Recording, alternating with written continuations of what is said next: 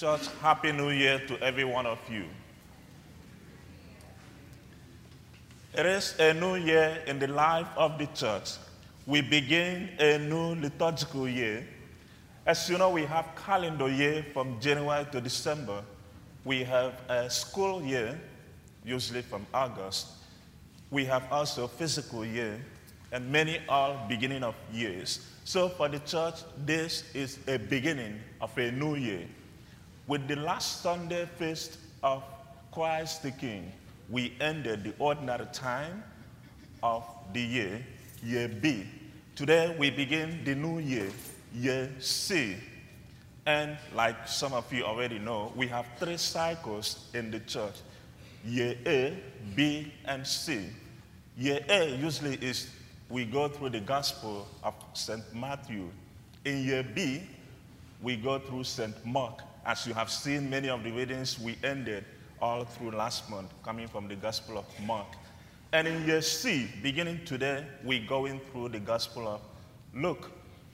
And the Gospel of John is interspersed all through the year of ABC. You see it coming up at various feasts and occasions. And also be mindful, in this time of Advent, you will see how the church arranges the readings so that all the 3 readings are preparing us towards that Advent coming, towards that coming of the Savior. And so I say to you once again, Happy New Year. Happy New Year. O come, Emmanuel. Everybody. And ransom captive Israel, that mourns in lonely exile here, until the Son of God appear. Amen? Amen? So Advent is about, O come Emmanuel. It is about the coming of Christ. From the Latin word advenire, that is to come to, or adventum simply means to come. So we have 3 comings of Christ. In the penitential service, we have an option to use which summarizes but also prepares us to understand what we do in these 4 Sundays of Advent. The invocation says, Lord Jesus, you came to gather the nations into the peace of God's kingdom. The second one, Lord Jesus, you come in word and sacrament to strengthen us in holiness. And the last one, Lord Jesus, you will come in glory with salvation for your people. So these 3 invocations summarize the Advent season, the 3 comings of Christ. Number 1, his coming in history, which we celebrate in Christmas or at Christmas. His coming in history or historical coming. The second one, he comes every day in words and sacrament and in the lives every day of our life. That is his coming here and now. His coming in mystery, always hidden. We may not recognize, but if we are fully aware and living in the moment, we see him coming in mystery. And the last one, his coming in majesty. His coming in majesty, in glory. We heard the gospel, the apocalyptic nature of Christ's coming, the definitive coming of Christ, we call the parousia, the second coming of Christ.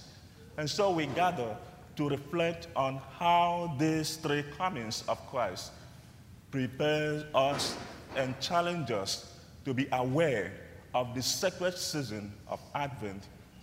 Advent is also a penitential season of its own. You remember in Lent, we wear purple, and also in Advent, we wear the same color. A reminder, symbolic, that we are also in a sacred and holy season of renewal, of penance, of prayer, of transforming ourselves. But this penance, or even wearing, is not a hopeless one. Remember in the Gospel of John, chapter 19, when they put the purple cloak on Christ, declaring him to be a king. So the penitential service that we do with the color purple is not one without hope. It is one that we end in sharing in the royalty of Christ himself, who is the King of the universe. So we come to remind ourselves, one, he came to gather the nation. The prophecy of Jeremiah this morning in today's first reading talks about in those days, in that time, people were in exile, hoping and longing for the Savior, the Messiah, that will come to liberate them from the exile. And now you see the prophecy of hope. I will raise up for you someone like David. And once you hear about the Son of Man, Christ, the Son of David, now he is coming to set his people free. And the New Testament, all through the Old Testament, you hear the prophecy of this hope of the Messiah. And the New Testament authors pick up the same theme of Christ as the fulfillment of that promise, the one who is come to set us free.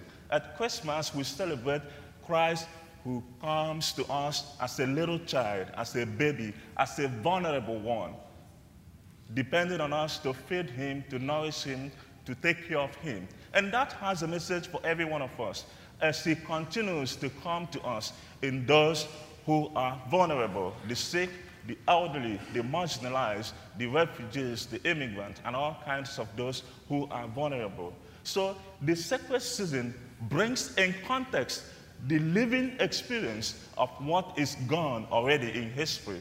Only in the liturgy you see a lively celebration of the past becoming present or being made present as we celebrate them. Secondly, he will come in glory. Very soon we will recite the creed. And in the creed we will say, he will come again in glory to judge the living and the dead. Or even in our profession of faith, we say, Christ has died, Christ is risen, and Christ will come again. So the time in our Christianity, time has a definition. The movement of time is towards a culmination when all will be all in Christ. So it is not an endless journey that we engage while we make our pilgrim on earth, because we are moving towards somewhere, recognizing that Christ as our origin and destiny, the beginning and the end of all. So he will come again in glory. And as people who do not know when we will come in glory, the Advent season prepares us to be awake. The reading says, be vigilant, for you do not know the hour.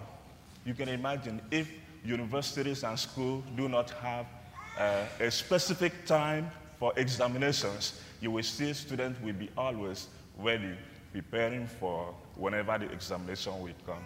Or if you do not know when the auditor will come to your company to audit your financial or whatever it is, you will always be ready with your paperwork and all documents waiting for him to come.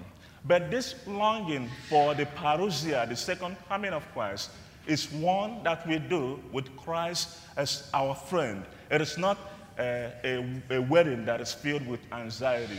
It is a wedding that is filled with a longing, a loving longing for Christ who is coming. And the third one is he comes in mystery. That is, he comes in word and sacrament. In all of the sacrament that we celebrate, Christ keeps coming to us in the daily events of our lives. Even in the sufferings and pains that we go through, he reveals himself.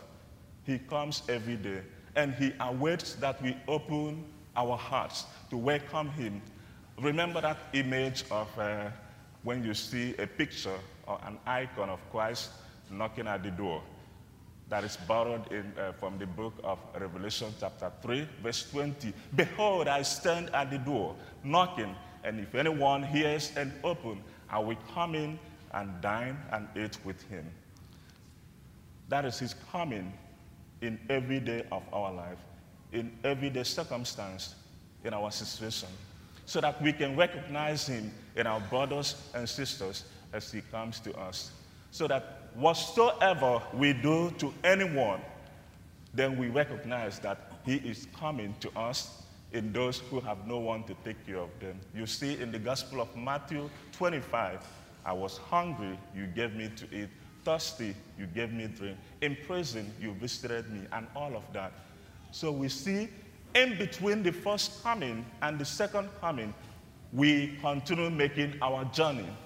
And like the disciples going to Emmaus, you read in the Gospel of Luke 24, those disciples going to Emmaus, their eyes were opened when he revealed himself to them. So, but he assured them, I am with you. That becomes a definitive revelation of the Emmanuel, that is God who is with us.